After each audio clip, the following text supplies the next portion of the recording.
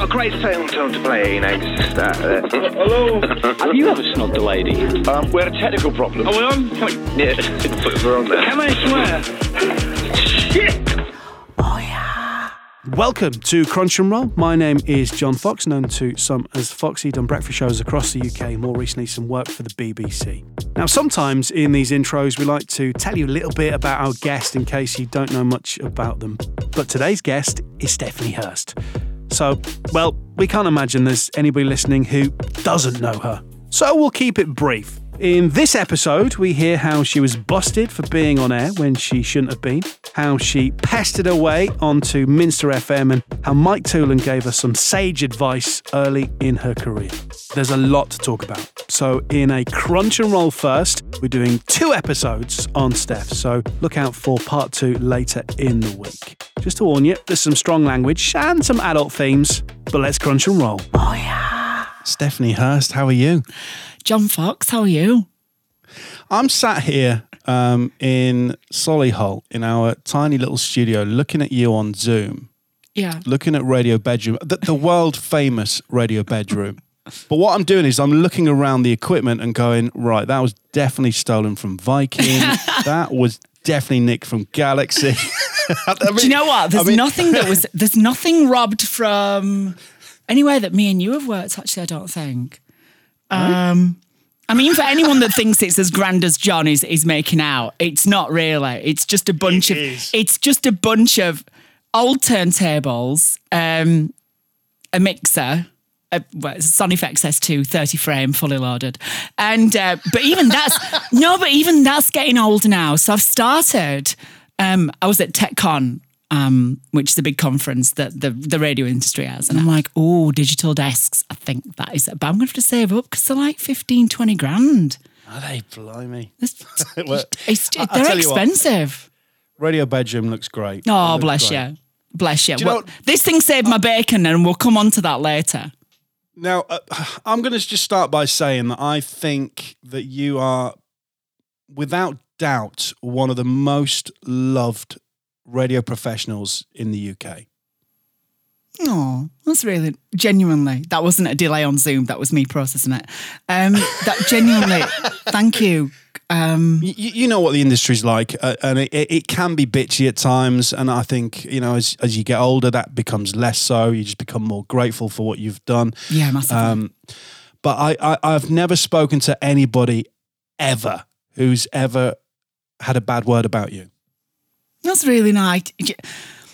I always want to treat people the way I like to be treated myself. And my parents, you know, installed those values in me when I was growing up. You know, my mum used to say, don't be a twat.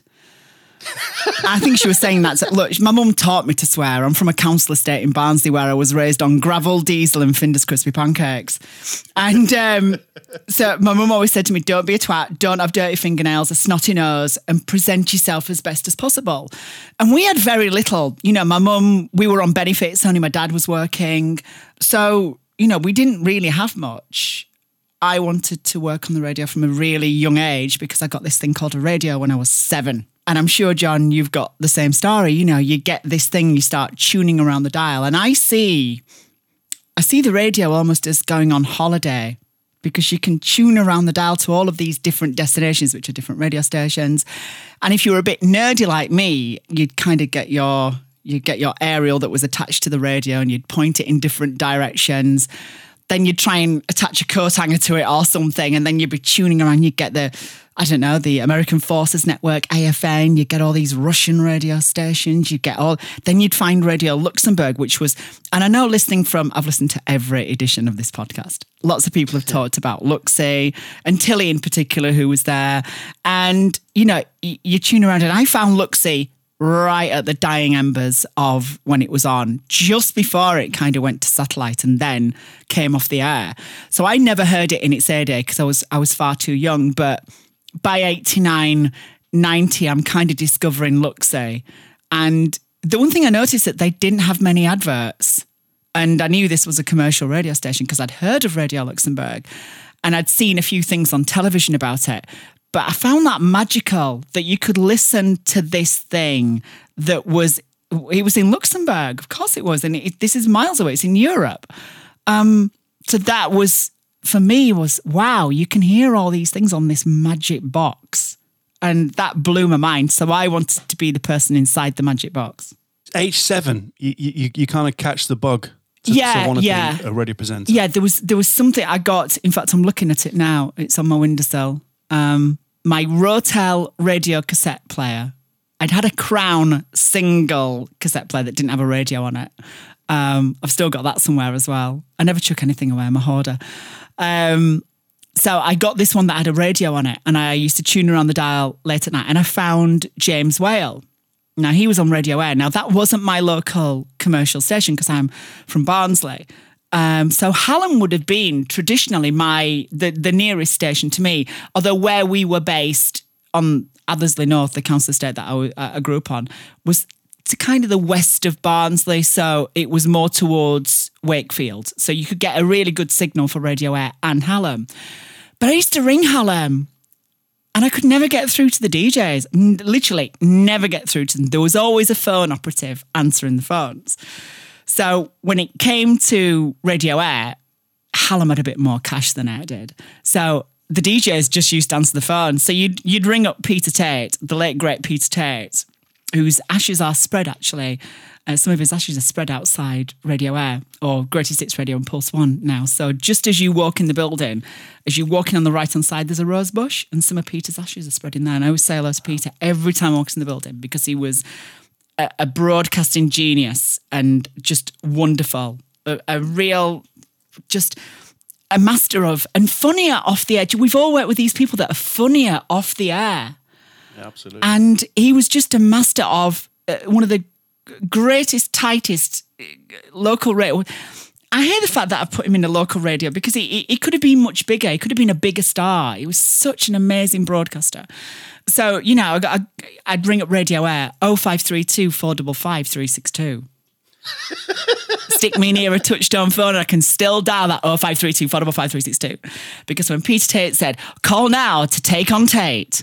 So he used to have, this was in the school holidays, when I could ring because otherwise I'd be at school at 9:45. It was take on Tate. Peter's pop knowledge was so good, you could ring him up and ask him a pop question and to see if, you know, you can take him on at it.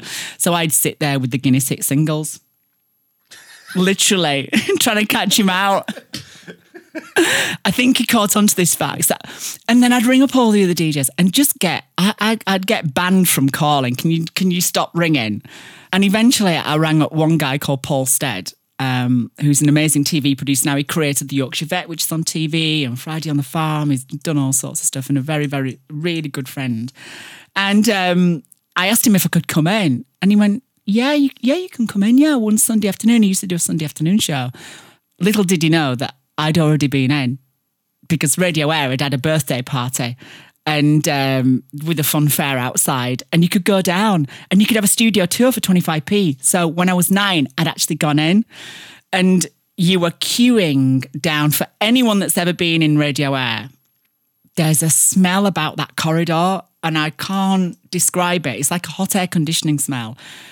And I was queuing down the corridor to go into Studio One, which is the biggest studio where they were doing a tour where they would show people around the studio and what the cartridge machines did and the record players and all that kind of stuff. And I was just about to walk in with the rest of the group of people that were walking in and they stopped me.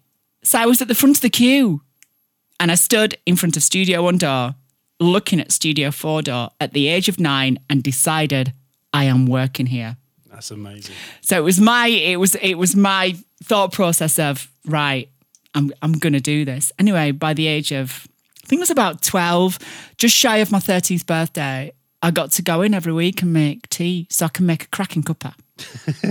So what year was this? Is this 1987? Yeah, back end of 87, 88. Now, I was so young, I got in really early. So I got in right at the end of kind of vinyl and carts and everything, just before they kind of went to CD.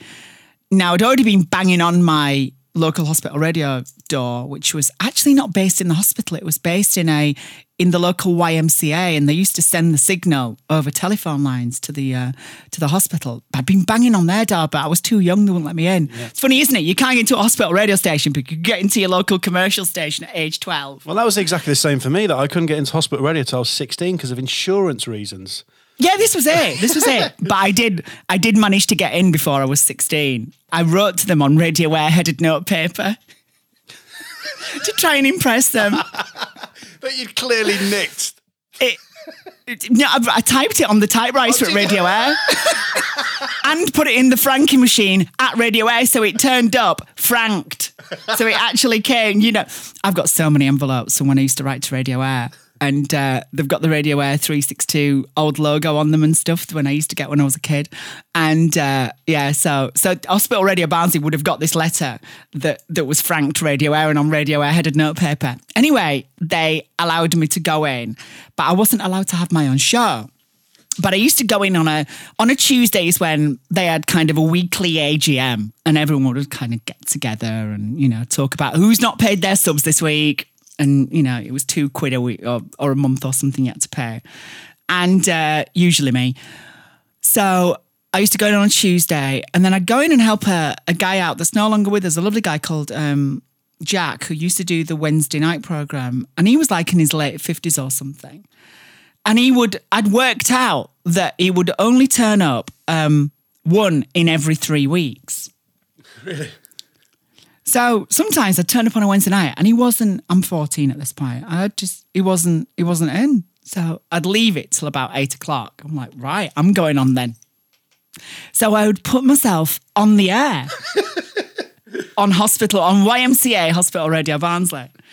Now, I would have got away with this absolutely perfectly.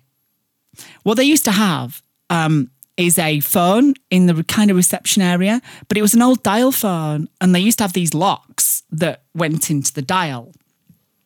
So you couldn't make phone calls on it. But what I learned, because I'm from a council estate, is that you could tap the phone. So I used to tap our home phone number, 297 and whatever it was.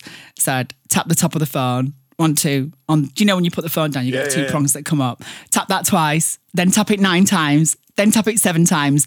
And eventually, after about 3 or 4 attempts, I used to get this old woman all the time. She'd probably thinking, who's this person that's ringing me on a Wednesday night? Eventually, I'd get my mum to say, I'm on my way home, I'll see you in a bit. Anyway, one night, the boss of the hospital radio station came in and caught me mid-show. They'd worked out who was using the phone on a Wednesday night. And they cross-referenced the phone number and it was mine. So they caught me on the itemised phone bill. I was like, damn, they didn't catch me on the air. They caught me on the itemised phone bill. It's good to know the boss of the station's listening. Well, exactly, yeah.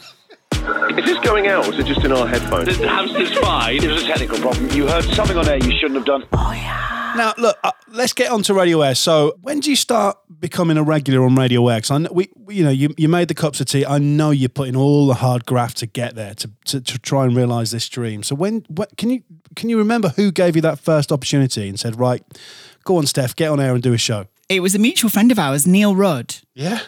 The amazing Neil Rudd, who I owe so much. If you listen to this, Neil, I owe you so much. And I love you to bits. Because Neil was just doing Saturday into Sunday overnights. And for him, this was a big gig. He'd got onto, he's from Hull and he wanted to get on Viking. Yeah. But he ended up getting on Radio Air and he'd done Kingstown Hospital Radio and also he'd really worked hard.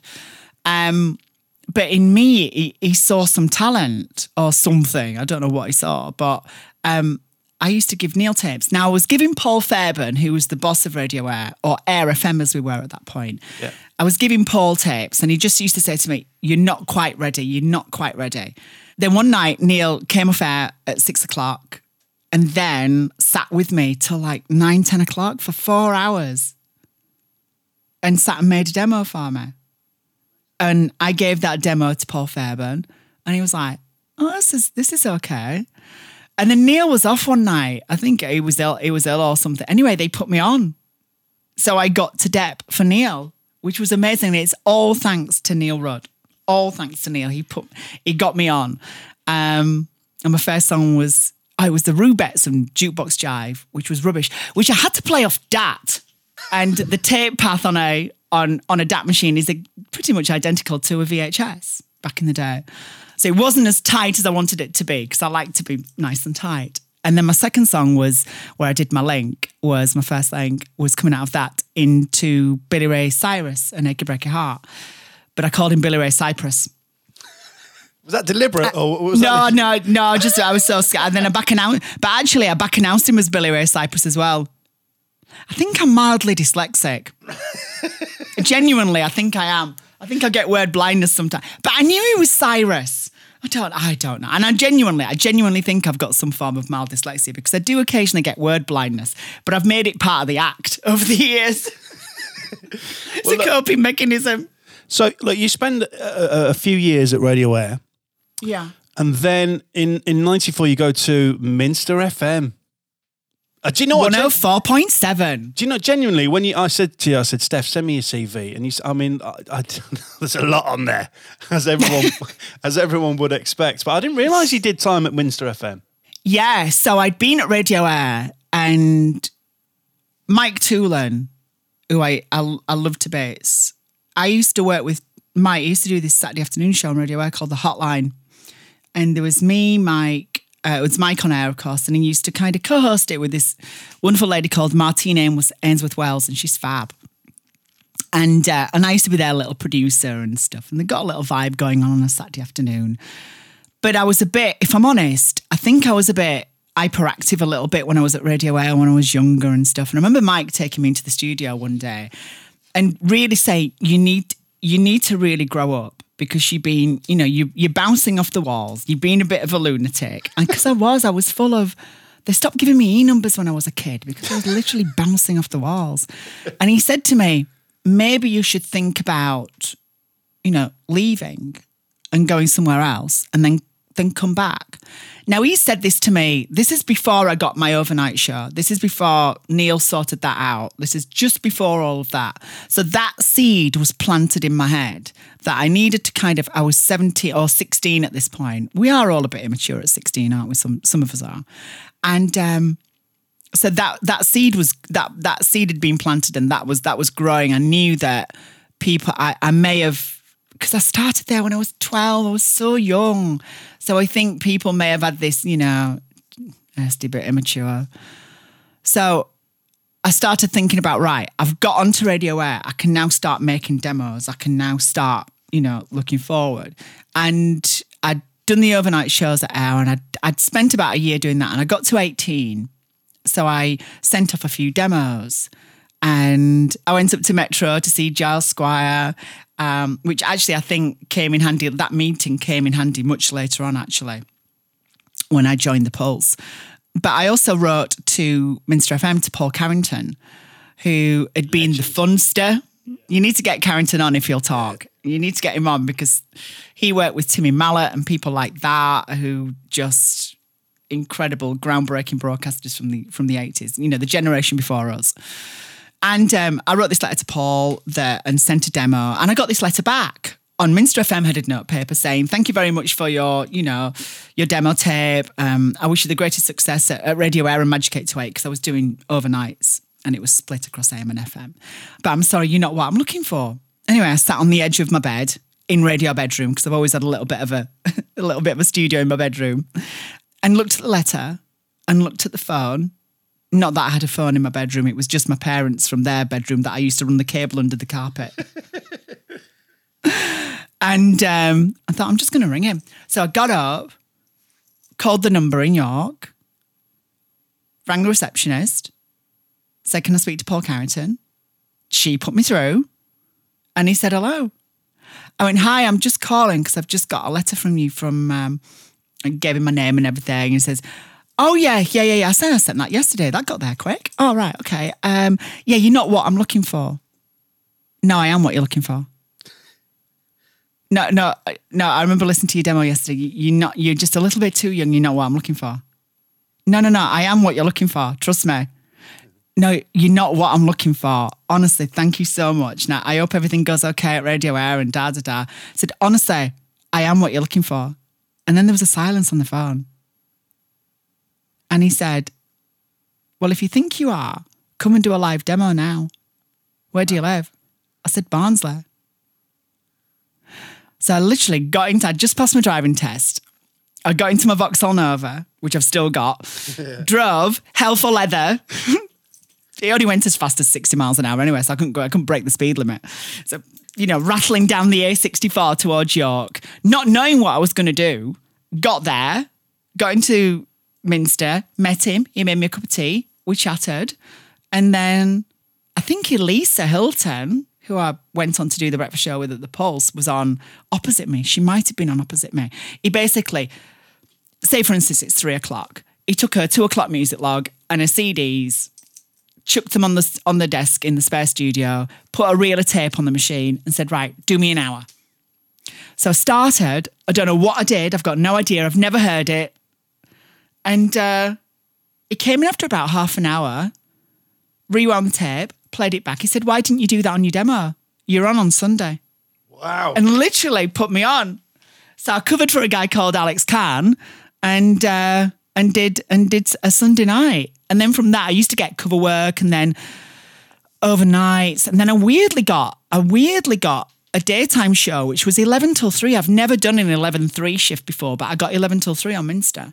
But then they started me getting to schedule the music, and then I was making the ads. So, voiceover artists like Al Dupre would come in and Pete Twist and other people like that. And, you get all of these people coming in because, they didn't have ISDN. It was the early days of ISDN. So you get the voiceover artists coming in to direct the sessions. I'm 18 and I'm scheduling music, doing a daytime show and making ads, which is all well and good. And, I knew how to edit. I knew how to do production, but, you're 18 and you're starting to drop a few plates and they expected a bit more. So one day I just had enough and quit. Did you? I literally just went, I'm done. I'm literally done. So, and I got a holiday to Magaluf coming up. Right. Come on. So I got a holiday to Magaluf coming up. So I went to Magaluf and then ended up staying on and then DJ'd in BCMs, warmed up in BCMs in Magaluf. No way. I didn't know that. Yeah, because I'd always DJ'd. So I'd always had a mobile disco from the age of 12 or something like that. My dad was in bands, so we'd had amplifiers and PA systems and microphones and stuff. So he bought me some twin turntables for like my 12th or 13th birthday. So I'd always DJ'd, I'd always done parties, I'd always done discos. And then I got into doing nightclubs and stuff. So by 16, 17, I was working in nightclubs. I'd always got that going off on the background, because I knew that if the radio work failed, I could get gigs. So yeah. I've always performed live. I've always done that. Always. It was a technical problem. You heard something on air you shouldn't have done. Oh, yeah. All right, so you're out in Magaluf and it's time to return. And did you mention, so there was a connection when you went to Metro for a chat that potentially got you, because you'd then go on to the Pulse. Yeah. Well, I'd sent tapes. I'd literally got 10 minutes with Giles Squire, went up to Metro and that was that. And, I mean, it was just, I think he probably met a lot of people. Giles, his son actually went on to produce me. Giles Tanner, who's now quite up in the Capital Group at Global. And, which weirdly, years later, Giles Senior lives in France now, in the south of France. But he obviously came back to visit his son, Giles Jr., one weekend. And Giles Jr. comes in to produce the show on Monday morning. He says, oh, my dad's coming in. Can he sit in the studio for like an hour? I'm like, what? Literally, my backside fell out. I'm thinking, because Giles was so well respected and renowned as a programmer. Metro Radio Group, was one of the first big radio groups. And it was a bottomless pit, this thing. It had its own scheduling software, Muscom. It had its own helicopter. Crazy, isn't it? Honestly, they had a CDR machine in the late 80s or something. They literally, Metro Radio Group was like, it was huge. It owned stations, it owned Viking, it owned Hallam, Metro, TFM, Pulse. I think it was 5 or 6 of them they owned. And all the AM stations as well. So I'd been up to see him like a year before or something, and then sent a demo out before I went to Magaluf. Sent a round of demos out. Not many, actually. I sent one to Hallam, to Steve King, then one to the Pulse. And whilst I was in Magaluf, I rang home with me. It wasn't the Euro then, it was pesetas. And for those that used to wear the pesetas on a chain around your neck, yeah, I used to do that as well. Anyway, rang home, and my mum said, there's a letter that's come from, I think it says Pulse on it. I went, open it. Anyway, Steve Martin, the boss at the Pulse, wanted to see me. So I came back, and then he gave me an overnight, because the overnights used to come from Hallam, night tracks. But he took it out of networked overnights and just gave me one overnight at the Pulse, and I did, and he liked it, and he gave me drive, and I was shit. Were you really? Absolutely awful. No, I listened to some tapes recently because I'm just digitising my archive, and I've heard a bit of it. It's not as bad as I thought it was, actually, but it's not great. And then evenings came up, so I got evenings, which Moyles had vacated like a year and a half before or something. And then James Cridland, under the names of James Andrews, he did it for a bit. Then Elliot Webb did it because he'd come off breakfast because he was doing Yorkshire Television calendar news reports. Really? I didn't know this. Elliot was reading the news on telly for a bit, which Steve Martin called him Ellie on the telly. Brilliant. And then, so then I got evenings, and this is the point where everything changed. This is the point where I started, because you've got to remember, when we're first starting out, you're just a mixture of people that you've listened to on the radio. Oh, absolutely, yeah. We're just an amalgamation of all of these. How many times did someone say to you, and I had a few people, a mutual friend of ours who went on to be your producer and then mine for a very short period of time, somebody who nobody's ever mentioned his name on this podcast, and he gets quite irate about it. Beard. Yeah. But I remember when I was at Hospital Radio, it was good advice. He used to say to me all the time, stop being, I don't know, Joel Ross. Stop being Jason King. Stop being... Yeah. How many times did people say that to you? Yeah, a lot. Stop trying to be something you're not. And you've got to remember, dating back to Radio Air, I had people at Radio Air when I was like 13, 14. I'm from Barnsley. I had a thick Barnsley accent. Yeah. I've got people saying to me, you're never going to make it on the radio with a thick Barnsley accent. So, you've got all of that. So you start to refine it. Then you become this, I don't know, a homogenized North Atlantic. Yeah. You just become this thing which just doesn't sound like yourself. And he takes it. Do you know what? The one thing I find is so wonderful now, you listen to Radio 1 around Christmas, and you've got all of these, when Alid is giving people the chance to be on Radio 1 and just do the odd show or something like that. And you're hearing these people be absolutely raw and be themselves. There's no voice. So I think for our generation, we were still listening to people who probably weren't themselves on the air. Still had that kind of mid-Atlantic 80s DJ thing. You don't get that now at all. And I think it's wonderful that we're getting people coming through. Like there's a guy called Joel Mitchell who I've mentored since he was like 15. He's just doing Fridays on Radio 1 at the minute. Who just sounds so natural, and it's just brilliant. You're hearing all of these people just be brilliant and natural, and it's fab. I love it. Do you know, I was driving in this morning to the studio, and I wanted to talk about the Barnsley accent, because obviously I'm from Hull, and I know a few people take the mick that I don't sound like I'm from Hull anymore, but I've moved around the country and I now live in Worcestershire. And I'll use that as my excuse. But thinking back, I mean, did you worry about the accent? Because I remember when, and we'll get onto Viking, and we're going to get onto the juicy part of your career in a bit. But as you go above 18 years old, obviously. But I remember when you were at Viking, you were so Barnsley, like you were really Yorkshire, which was great. I loved it. Yeah, I'm not knocking, but did you ever worry about the Barnsley thing? No, I didn't. I remember my mum actually saying to me when I was on Galaxy, I'd really rammed up the Yorkshireness a little bit, and. My mum bollocked me and said, I didn't raise you to speak like this. Really? You sound common. Stop it. Whereas, I'm sure we'll come on to the chart. Did I mention I had a chart? A couple times, yeah. That was, we'll talk about that, of course. But that was weird because you'd got so many different people getting involved in the chart. So essentially, every group program director in the country had a say. So, and I knew that a few said I was too northern. So I had to curb. I was told specifically, don't be as northern. So I'm playing the game and Galaxy weirdly took the chart, hit 40 UK. So I would have to do the chart and use my P's and Q's and round words off and, not be northern. And then go on air on Monday going, you all right? How you doing? And people used to go, why are you putting a voice on a Sunday?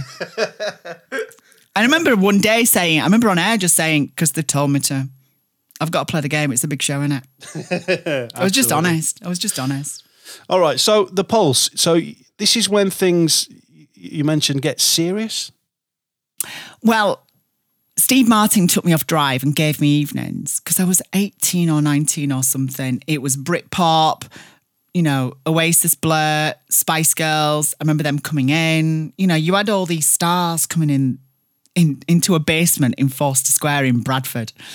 And I was just allowed to create. And around this time, Kenny Everett had passed away. Now, I worry that Kenny's been forgotten. Yeah. And so, I'm currently working with Kenny's estate to create the official Kenny Everett podcast. I'm working with Kenny's sister, Kate, and the estate and everything. So that's in production at the minute. So watch this space.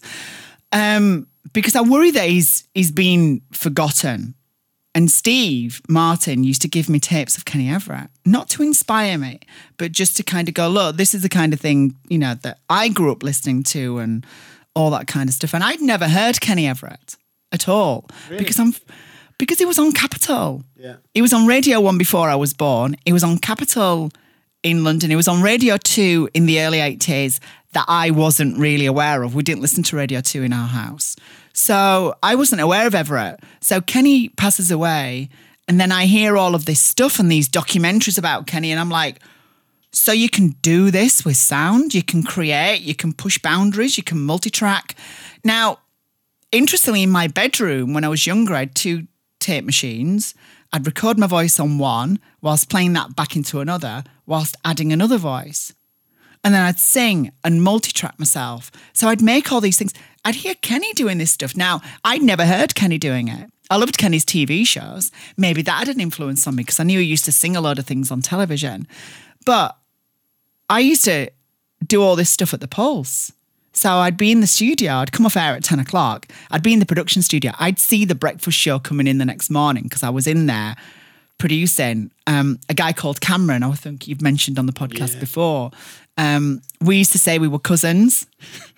That was a lie, wasn't it? That was a lie, just so he could come in the building. Here's my cousin. His family, he can come in, he's trustworthy. He's not gonna rob a Now 34 CD from Office, it's fine. So me and Cameron got really obsessed with comedy and we started to kind of deconstruct and we got interested in like Hancock from the 60s, even before that, slightly just before the 60s. And Galton and Simpson's writing and deconstructing the jokes and how you write jokes. And then we, around all of that time, Reeves and Mortimer was happening and all. So we started to deconstruct a joke and write sketches and really work on comedy instead of just being a DJ. Instead, I got bored of saying, this is the New Radicals, you get what you give, and here's Natalie Imbruglia and Torn. It's 2:10 and your chance to win coming up. And don't forget Battle of the Sexes at 8:10 tomorrow morning. Got bored with that. Bored. I need to do more. There's got to be something more in the middle of this. So I started to create and we started to write. Look, I listen back to some of it now and it's dated. There's one clip actually where I forget my other half. So I'm panned hard left. And I go, hi, sorry, I've just joined us tonight. Sorry if I'm over here on the left-hand side of your radio. I've just forgotten my other half, but I do carry an emergency tin of the other half of me. So I rummage around in my bag. It's me ripping Everett off because he does this where Everett has a sketch in Kremen and he gets this dehydrated instant crew, just add water. So, but that inspired me. Yes, it's like, I hate plagiarism, but like we talk about, people that inspire us. We take inspiration from others.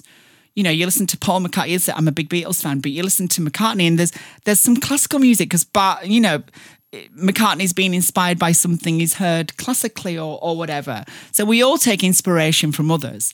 And that was me just trying to just do stuff earlier. And then we wrote a load of original stuff. And that got me hired at Hallam then.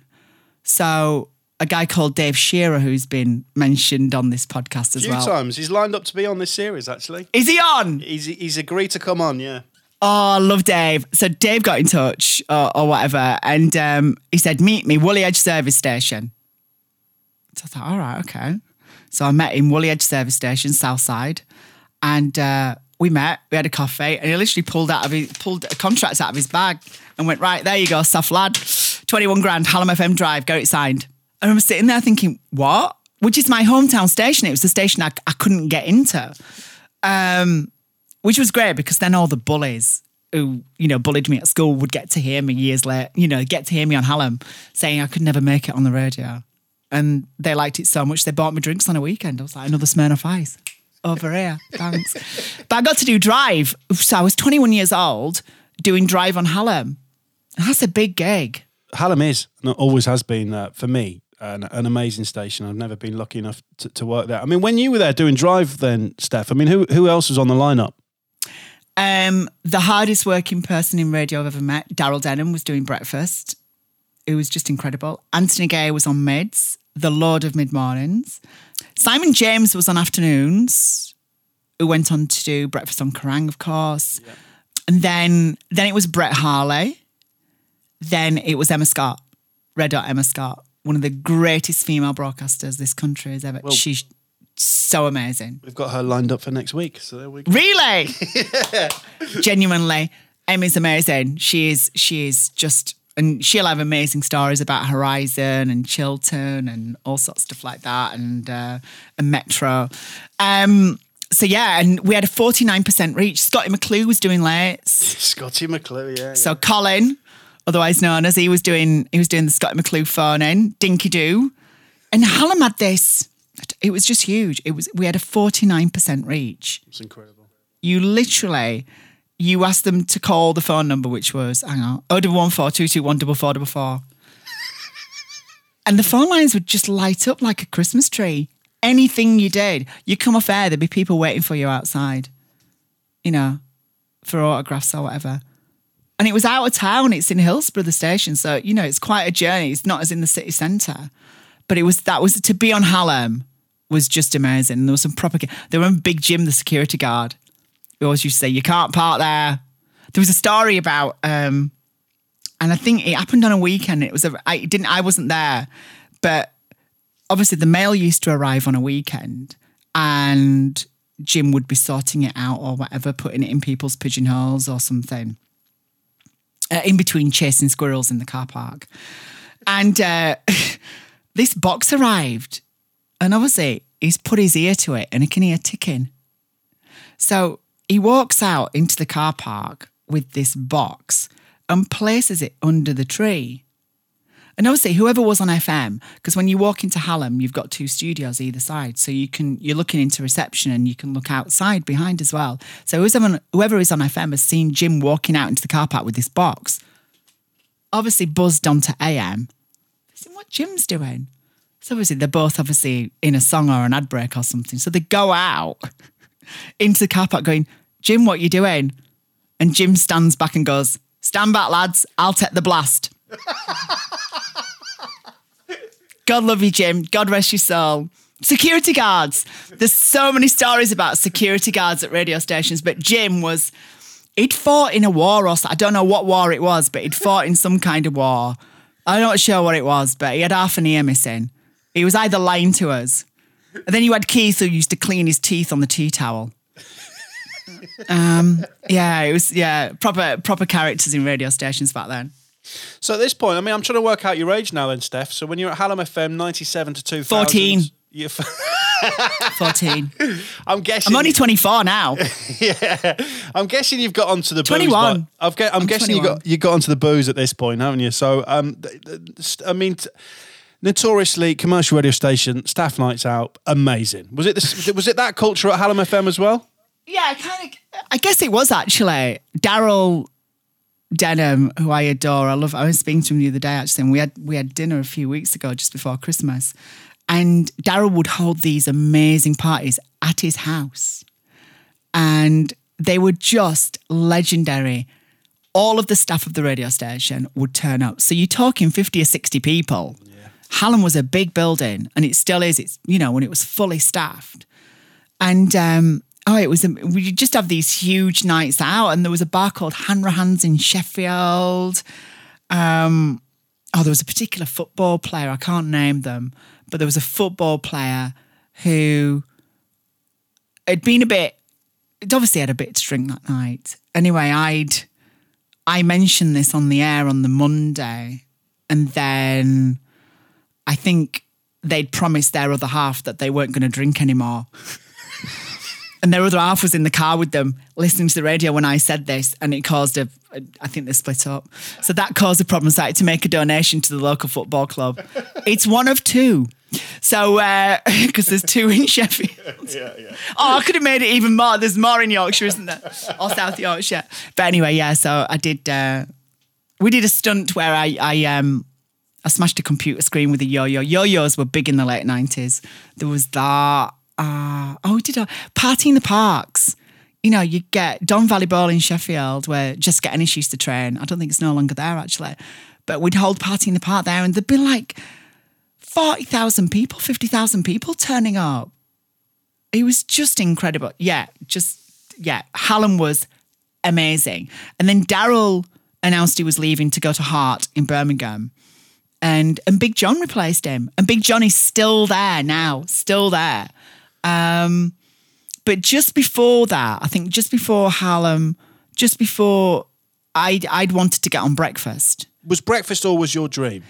No, it wasn't. But it was becoming more apparent that they wanted more music at Hallam. They wanted, they wanted it to be more forward progression. And I worked with an incredible boss. I mean, Tony McKenzie, what a guy. I mean, we were scared of Macca. So when Macca first started, Dave Shearer went to Hallam. No, he went to Radio City. And then Macca came from City to Hallam. They'd done a swap. And we heard that Macca had been in the army or something. He'd been, I don't know, a sergeant major or something in the... There was some rumour that he was proper strict, and if you did a bad show, he'd fire you. So we were proper shitting ourselves when Macca arrived. And then it just turned... He was just this big... Not bundle, because he's a very stocky, muscly, healthy guy. But it was just this big bundle of fun. Loved him. Amazing. Proper character. There was one day, him and John O'Hara, they were bored. So they had a snoop with me booked in. So they just thought, we'll just take the piss for a bit. So every link, they tore me to bits. I mean, proper tore me to bits. Absolutely tore strips off me. And were just destroying me. And I thought everything was going okay. I thought this show was a good show yesterday. And at Hallam, do you remember when you were at school, if you went to a school that had those big old windows where you used to have a big wooden stick with a kind of brass hook on the end, and you'd open the windows? Hallam had one of those because the windows were really high.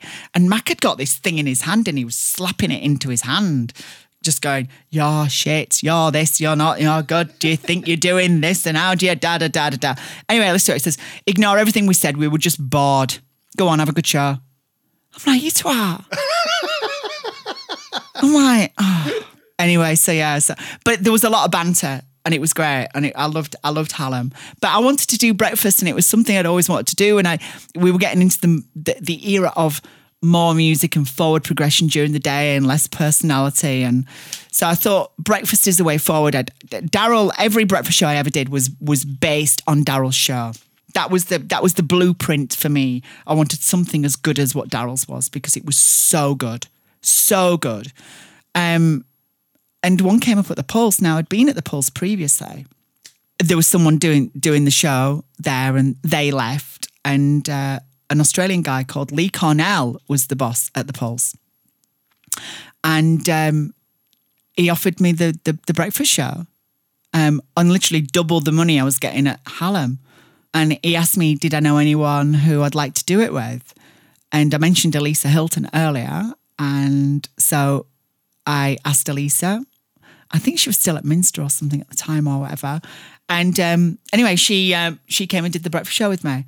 And it was great for the first couple of months when Lee was there, and then he became group program director, and then someone else came in, and it wasn't an easy time. But I think I was going through a really, really, really tough time mentally. You know, I'd broken up, the relationship had broken up. I was dealing with all the stuff that obviously happened later, mentally inside. I was really crashing at this point, and it wasn't a good time in my life at all. And I think me and the program director we just clashed. We just clashed. So it turned out the MD was actually from Barnsley, and we look after our own. So the MD got me out of my contract, and it was a 2-year deal that I couldn't get out of, and he got me out of it because I'd heard there was a gig going at Viking. Joel Ross. How he's not dead, I don't know. How is Joel still alive? How is Robin Banks still alive? I had a night out with Joel, JK, and Robin Banks, and luckily I'm still here to tell the tale. Flaming Sambucas at like 5 a.m. I'm like, no. It's funny because they've got very similar stories about you as well, which was nice to hear. Really? Oh God. Yeah. So I mean, look, you only went to the Pulse for just a few months, but so you break the contract. You hear about Viking. So Joel, I'd been speaking to Joel about how unhappy I was at the Pulse. You know, because we talk to each other, don't we? You know. It's nice to speak to other people who know the emotions that you go through as a broadcaster on the air. And Joel said to me, well, we're leaving Viking because we're going across to Key 103. Andrew Robson, who was the PD at Viking, had then moved to Key 103. His deputy at Viking, Stuart Baldwin, was made programme director, and they're obviously looking for a new breakfast show. So Joel gave me Stuart's number. I think I called Stuart, or Stuart may have called me, or whatever. And then literally I went to Hull the same day, met Stuart.